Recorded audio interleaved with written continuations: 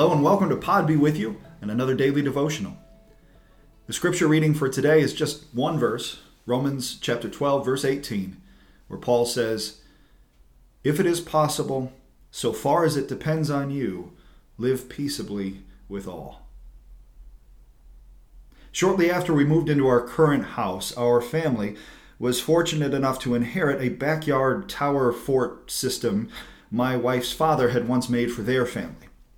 20 years after it had first been used, it was hauled to our new yard, and likely echoing all the new house talk they were hearing coming out of their parents, our 3 and our 5-year-old children began planning for this tower fort system for its reinvention as their new clubhouse. The 5-year-old said, "I think we should paint it red." The 3-year-old said, "I think it should be pink." Then there was a long pause, and the 5-year-old said, "I think we should have separate clubhouses."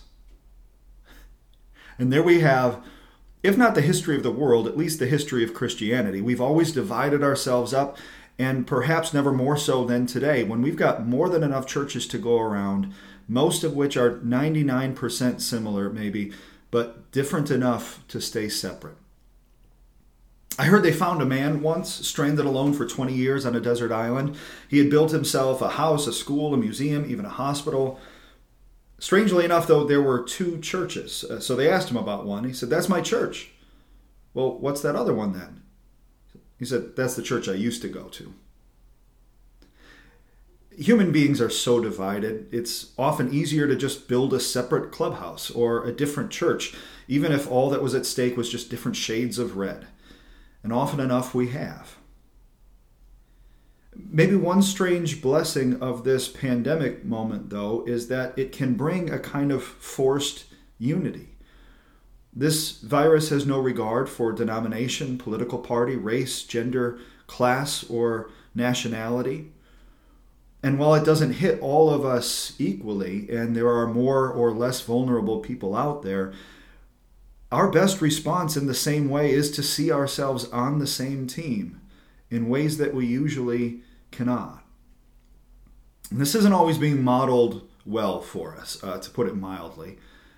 But our responsibility begins with ourselves. As the Apostle Paul once put it, as you heard a moment ago, "If it's possible, so far as it depends on you, live peaceably with all."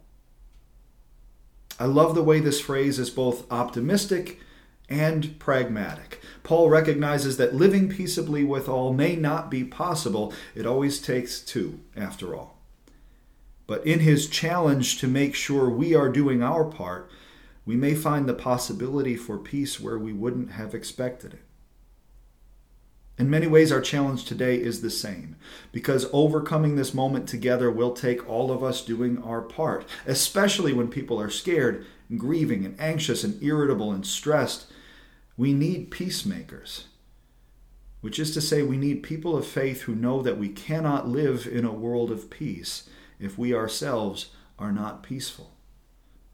And people who realize we can divide ourselves up as much as we want, but we all live in the same clubhouse. Thanks be to God. Amen. Here's a blessing for you today. May God bless you and keep you. May God's face shine upon you and be gracious to you. May God's grace rise up to you and give you peace.